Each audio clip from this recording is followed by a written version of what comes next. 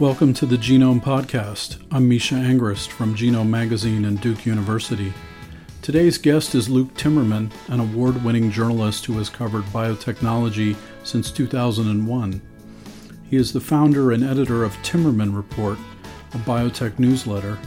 Previously, he covered biotechnology at the Seattle Times, Economy, and Bloomberg News. He's been a Knight Science Journalism Fellow at MIT and was named one of the 100 most influential people in biotech in 2015 by Scientific American. We talk mostly about his recent book, Hood, Trailblazer of the Genomics Age, about biotech pioneer Leroy Hood. Pulitzer Prize-winning science writer Deborah Blum calls Hood a terrific portrait not just of Hood, but science itself, both of them human, flawed, complicated, and ultimately triumphant. Thank you for doing this, Luke. Yeah, great to be here. Did you grow up here? No, I grew up in southwestern Wisconsin, and I'm a graduate of the University of Wisconsin. Came out here to Seattle for an internship at the Seattle Times, and this would have been late 90s. And I sort of fell in love with the mountains and the ocean and the outdoors, and resolved that I would try to get a job in journalism out here someday. You were at the Seattle Times for a while. Yes, so I started there in the spring of 2000. This was back when newspapers were still growing and doing pretty well, and they would hire some guy in his mid-20s who showed some promise as an intern to do a variety of things in the business department. So that's how I got started.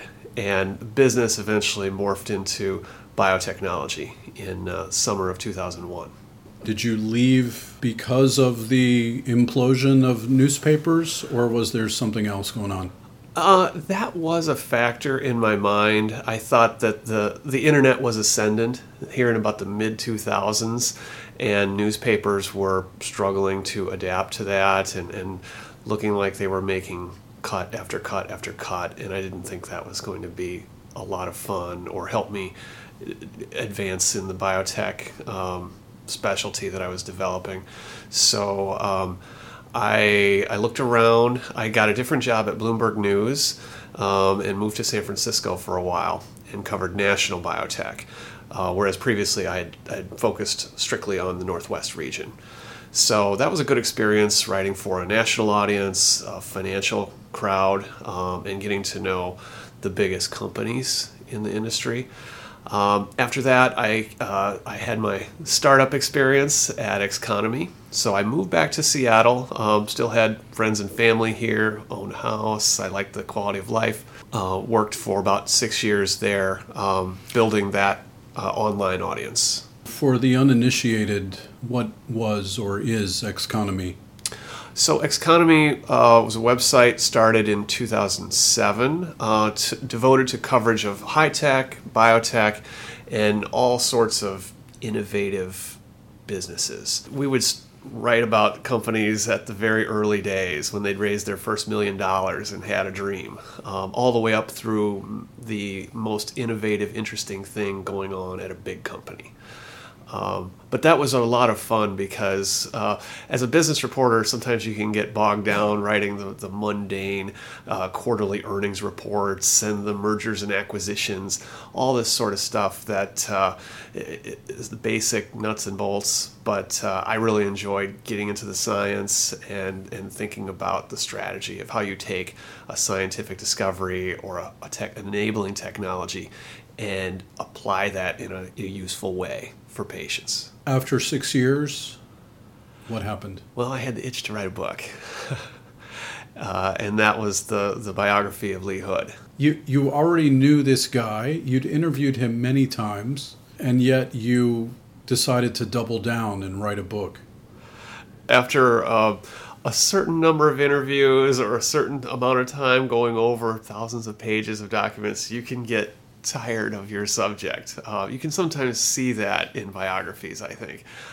I really didn't get tired of him. I found I just kept peeling back more and more layers of the onion, so to speak, and it held my attention.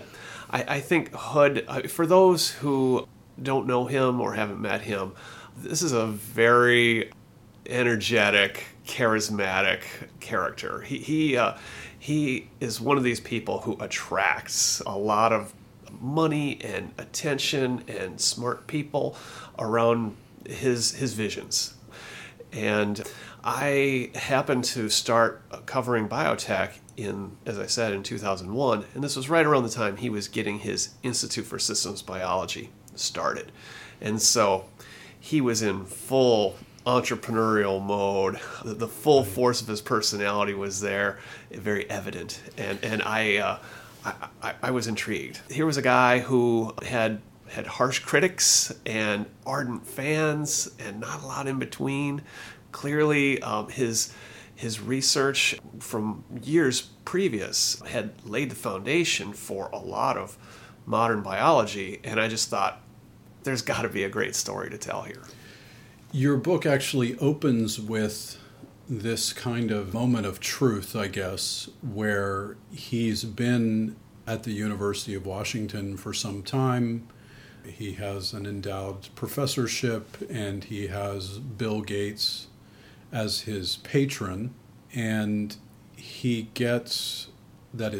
gets frustrated with the bureaucracy and the politics of academia and decides he's done, he's out, and he's going to go on his own and start his own institute. And he drives over to see Bill Gates, and not only does he tell him that he's quitting, but he asks him to fund his new venture, which just struck me as, wow, enormous cojones.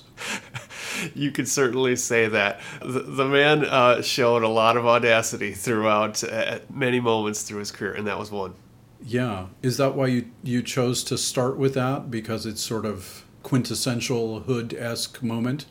Yeah, I think it is. It's also one of those key turning points in his life. I mean, all of our lives have one of those big decisions we make, who we're going to get married to, where we're going to go to college.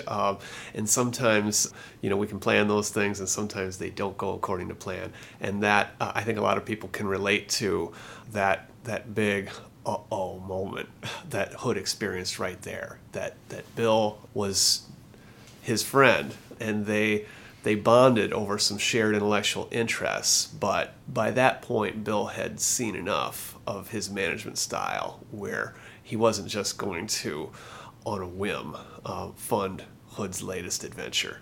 And that was kind of a slap in the face to Hood. So I thought it's a quintessentially human moment, but also I think from a marketing perspective, I did try to think of the average reader who doesn't know who this guy Hood is can instantly get that, okay, you might not have heard of him, but Bill Gates was intimately familiar with him and his work. And so there's a reason to pay attention right away. And then we can launch into where he's born and raised and the more classic linear biography structure. So you obviously knew him fairly well, having written about him over the years. And so when you approach him and say, Lee, I'd like to write a book about you, is he game? He was, right away. It so happened that he had gotten to this point in his life where he had thought about telling his life story. People had shown interest in it at academic talks, so he kind of had a slideshow that he would give. He thought about writing his own memoir. But I came along and said, I have a different idea. I'd like to do this in a totally independent way, sort of like how Walter Isaacson did it with Steve Jobs, what you could call the living biography. And I liked that because that form, because I mean, you can write biographies about dead people, right? Where all you have is the documentary record. Maybe you can interview their children or grandchildren. But I think we're living in this amazing time for biology, and a lot of the people who have made amazing contributions are still alive. So there's an opportunity there to talk with them, interview them, fill in some of the gaps that may not be there in the documentary record. So if you can combine the documents with the interviews, I think you could have a pretty good tale. And so I pitched that to him, and as part of the ground rules, he would have no editorial control over this. He would open up his papers.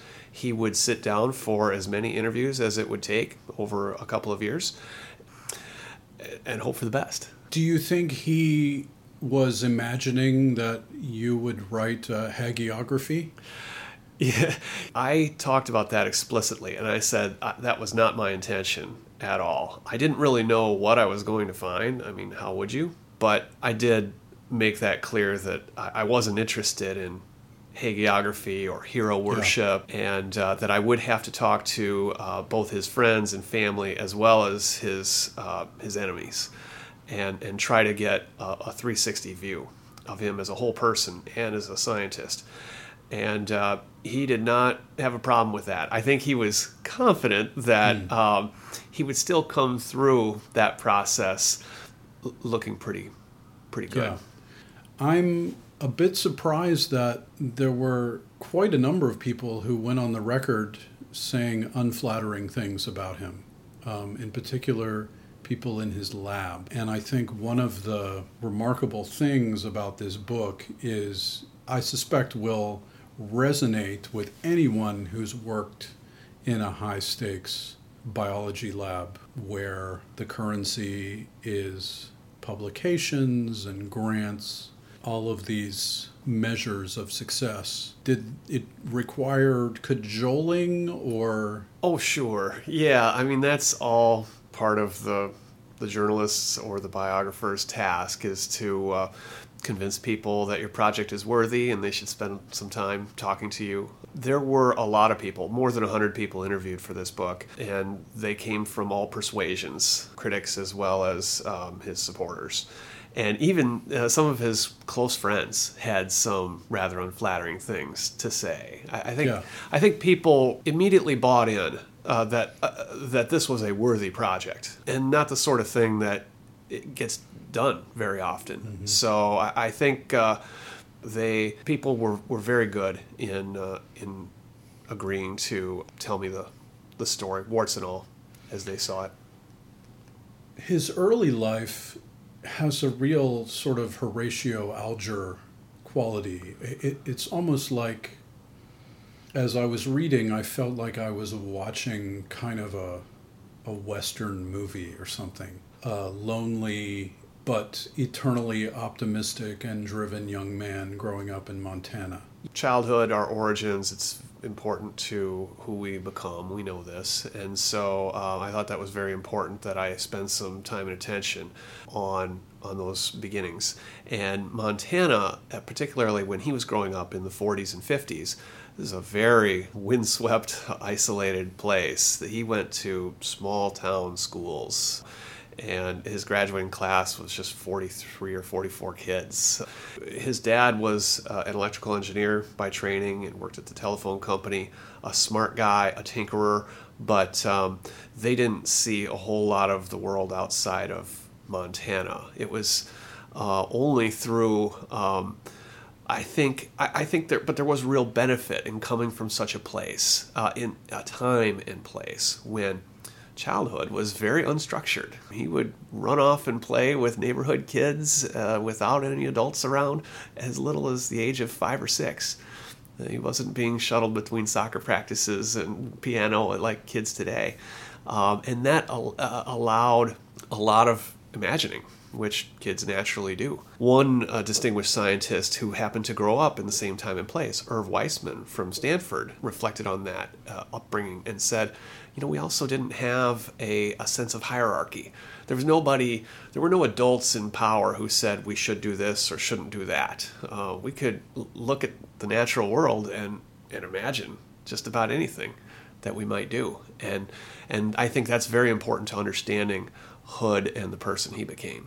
And so when he eventually winds up at Caltech, there's this kind of fish out of water. He had never seen a black person. He had never met a Jewish person. All of a sudden, he's in a really competitive environment, and he's not necessarily the smartest guy in the room anymore. He had never even taken calculus in high school. He barely got in on the math part of the entrance exam.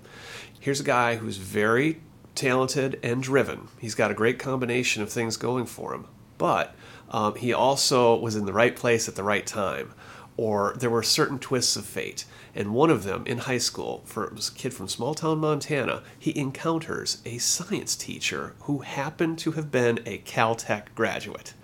And he vowed personally that if he ever came across a student that he thought had real ability, he would do what he could to direct that student to Caltech. And so he went so far as to even talk to Hood's parents about this and kind of convince them to go off to faraway Los Angeles to this great place and challenge their son. And, they were a little hesitant. They thought, maybe he should go to Montana State. That's close by. We can afford it. Ultimately, he ends up going to Caltech. And as you say, yes, he finds out very quickly that he's in the deep end of the pool here. This is a very pressure-packed place. Very hard math, physics, chemistry curriculum for freshmen and sophomores.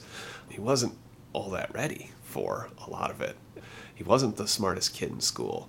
And so he really had to work, and that he did. And also quarterback the football team, or it was a running back at Caltech. He's a quarterback in high school. He played quarterback one season in high school. He also played defensive back. They played both sides, offense and defense in those days. And he went to Caltech, although he likes to tell his football glory stories. And Caltech didn't have much of a football team. He thought his high school team could have beaten Caltech. What defines him, sort of his place in molecular biology and genomics, may be only paralleled by George Church, is this idea that it's not enough to be a scientist, you have to be an inventor. You have to be sort of equal parts Darwin and Willy Wonka. Where do you think that came from? Bill Dreyer was his advisor at Caltech, and he was the one who influenced Hood around this idea that he needed to divide his time between biology and technology. And that really, remember, this is a very competitive young man. He played football, right? He wanted to win. He wanted to make a name for himself. And Dreyer made that case that if you want to advance a field, if you want to make a name for yourself that way, the way to do it is to develop a new kind of technology that enables you to gather new kinds of data so you can ask new kinds of questions. So it's really a way to advance your science. And this is something that I think a lot of people to this day don't understand very well about Hood. They think of him first and foremost as a technologist, the guy who led the team that developed the first automated DNA sequencer. And that really is the signature achievement. That's why he's book-worthy in the first place. But if you really want to understand, it's very important to the understanding of Hood to know that he was first and foremost a biologist. He was driven by getting the answer to that question of immunology, that one about the nature of antibody diversity. And so the tools were not, he didn't just develop tools because they were cool. He wanted the tools to advance his science. They were not a solution in search of the problem. He knew what the problem was. He just didn't have adequate tools as a graduate student, toiling late in the night, fiddling with the primitive instruments they had. The tools weren't good enough to give him the answers that he wanted. He resolved early on that it was going to straddle these two worlds with the advice of Dreyer. And he ran into a lot of resistance among academic colleagues who thought, this is dabbling, this is mere, crank turning, engineering is beneath us. We great men, and they were mostly men, of biology. If you want to advance the field of immunology that you say, you need to go all in and don't divide your focus. He pushed back against that. Somehow to invent something and commercialize it was not only a distraction from pure basic research, but it tainted the enterprise. Yeah, so biology went through a strange phase there. We can say that now with the benefit of hindsight, but there was an anti-technology bias. There was this idea that should be left to industry. Those people in industry, they turn the cranks and come out with the widgets, and that's not what we do. which is very different from chemistry and physics. Like, they understand that developing of technologies, a new telescope, for instance, is very important to advancing astrophysics, so you can ask new questions. But biology was slow to embrace technology, and this idea that you could make money yourself. When the biotech wave came along in the 80s, that really caused a lot of consternation across campuses everywhere. Biologists just hadn't collaborated really in that sort of way, and they weren't sure what was right, how to go about it. They certainly didn't want to sacrifice academic freedom and let someone come along and say what they could and couldn't publish, do a deal with the devil kind of thing. So, I mean, that took some time for institutions to come to terms with and figure out rules of the road. But Hood, being entrepreneurial by nature, he was very quick to embrace this. It was, if somebody else wanted to come along and fund his research or technology in some way, I mean, that was all fine with him, whether it was corporations, foundations, NIH grants. They were all welcome. He would put it all together, and he'd figure out some way to come up with something good. That was his attitude toward that wave. And it really served him well as biotech increasingly caught on and became a more serious source of funding. There are also moments in the book where he's being a showman. I have a vague memory of seeing him give a talk in graduate school, and he was sort of one of the first to embrace multiple slide projectors. There was this kind of, dog and pony show when Lee Hood came to town. At the same time, you talk about how this made many of his colleagues and trainees in particular uneasy because he would sometimes exaggerate. Yes. It's funny you mentioned the dual slide projector, because person after person that I talked to couldn't really remember the details of his talks, but they remember that dual slide projector before that was common. And Hood developed this speaking style, which was very charismatic and captivating. And he would sort of give you this world tour of all the research that, his big lab was doing in the late 70s and through the 80s. And it was this, he gave you this sense he was on this great adventure in science. They were doing all these great things. And it served many purposes. I mean, one, it was a way for him to raise money. So he honed that speaking style to do that, to recruit bright young scientists wherever he went giving these talks, but also to intimidate his rivals, as if to say, don't even bother. I've already nailed that question that you thought about doing or want to do next week. Again, that's the competitor coming out.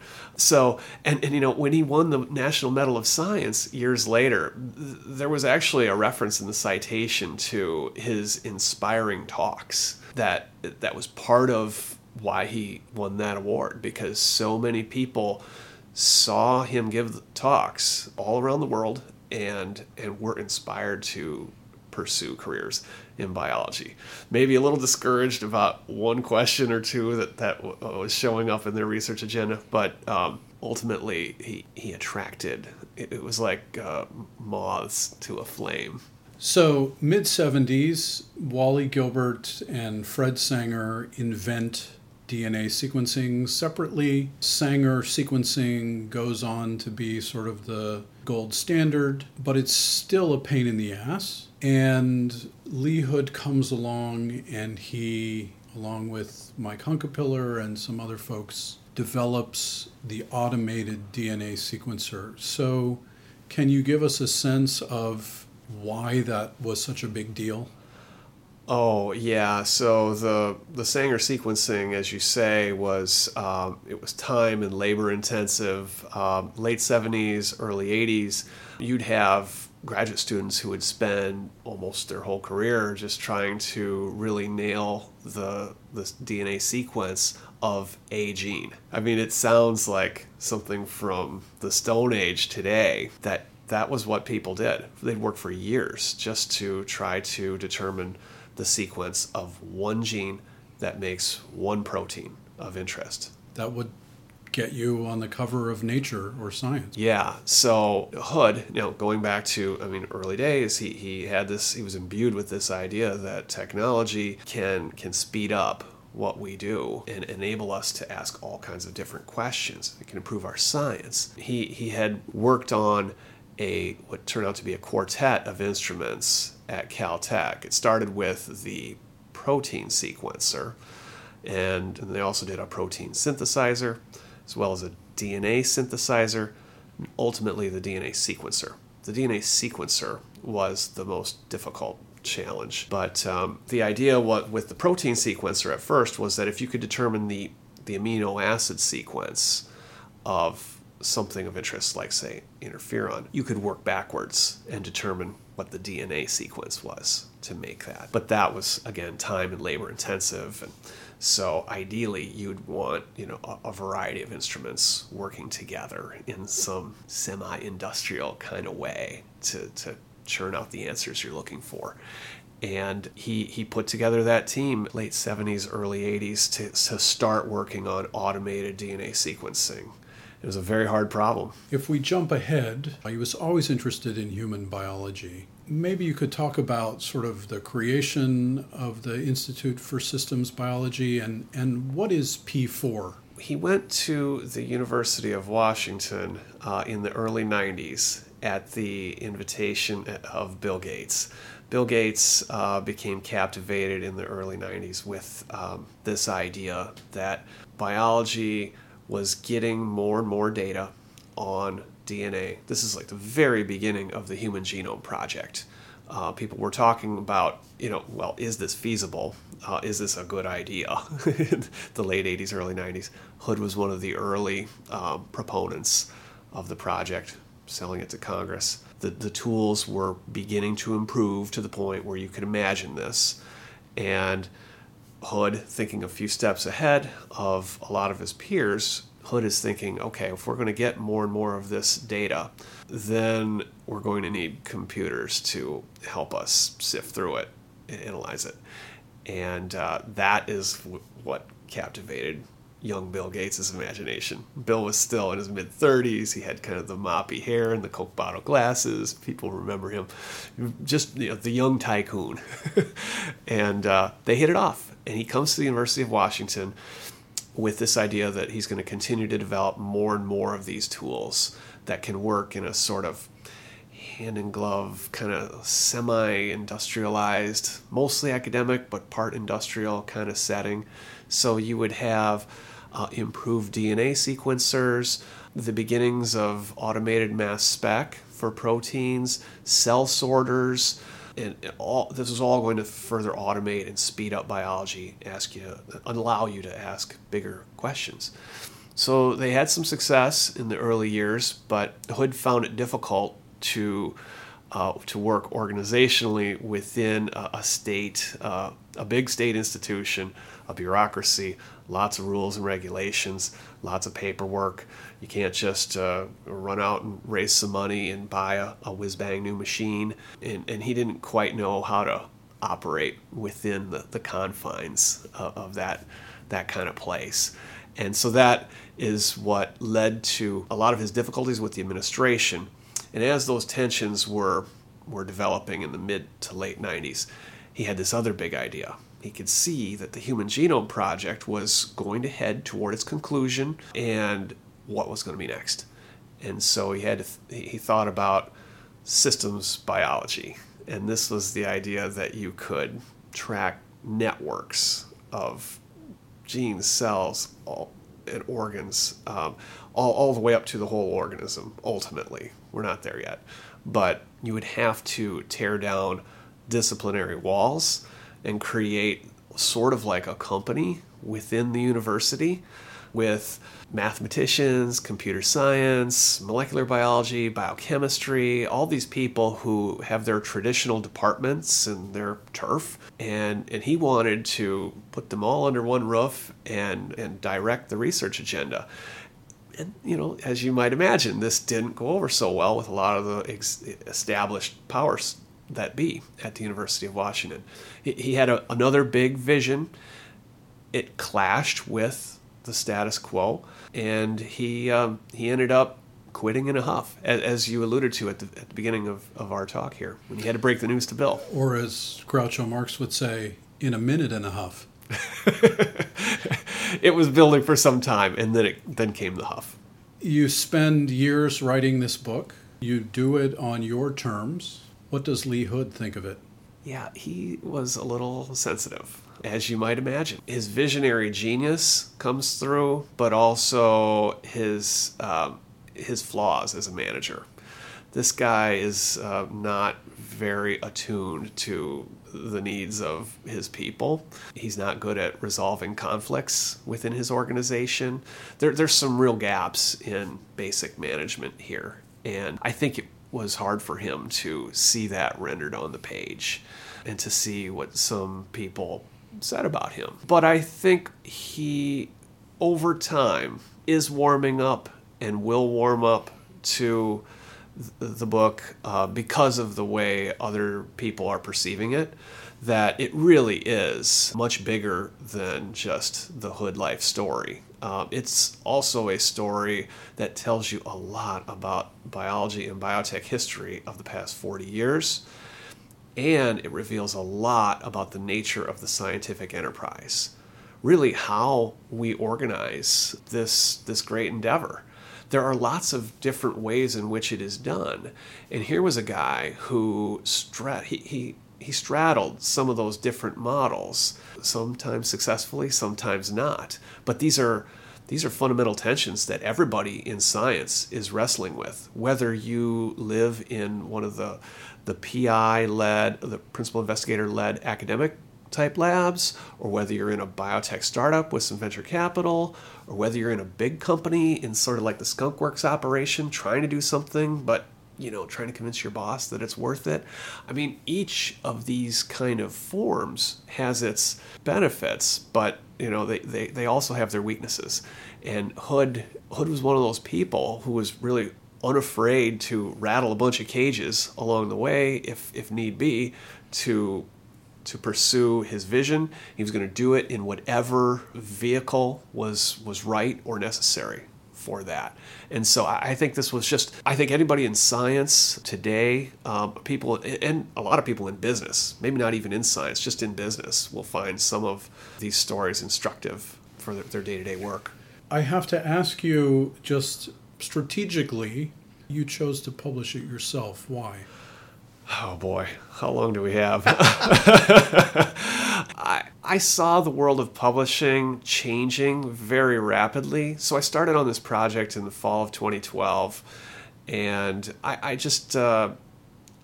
wasn't sure that a big publishing house would be that interested in a biography of someone that's not a household name outside of biology. In terms of the trade press, or a university press, I think that would have been more likely. I kind of wanted to keep my options open and see what the publishing world looked like. And so I kept going and got to the point where I had a rough draft, and I still hadn't committed myself. I did talk to one small publisher that had some interest. I talked to an agent. I wasn't real crazy about going through an agent and letting him have his cut. It may have been helpful to do it a different way. I tried it this way with self-publishing. It was very important to me that I have quality editing and help on certain things that I wasn't good at. Like, I got a graphic designer to design what I think is a compelling cover. I hired 2 editors to make sure that I was maintaining accessibility. So I think you pick it up off the shelf, most average readers will not be able to tell any difference at all. This could have been published by anybody. But I think in terms of the marketing of the book, it would have probably been helpful to have somebody else out there advocating on its behalf and spending a little money on advertising and figuring out the right way to do that. It's kind of a confusing time in publishing, and that part has been a learning experience for me. Well, we're doing our part at Genome, and we want to spread the word, and encourage people to pick up the book. Congratulations, and thanks for talking with me. Thanks very much, Misha. Pleasure to be here.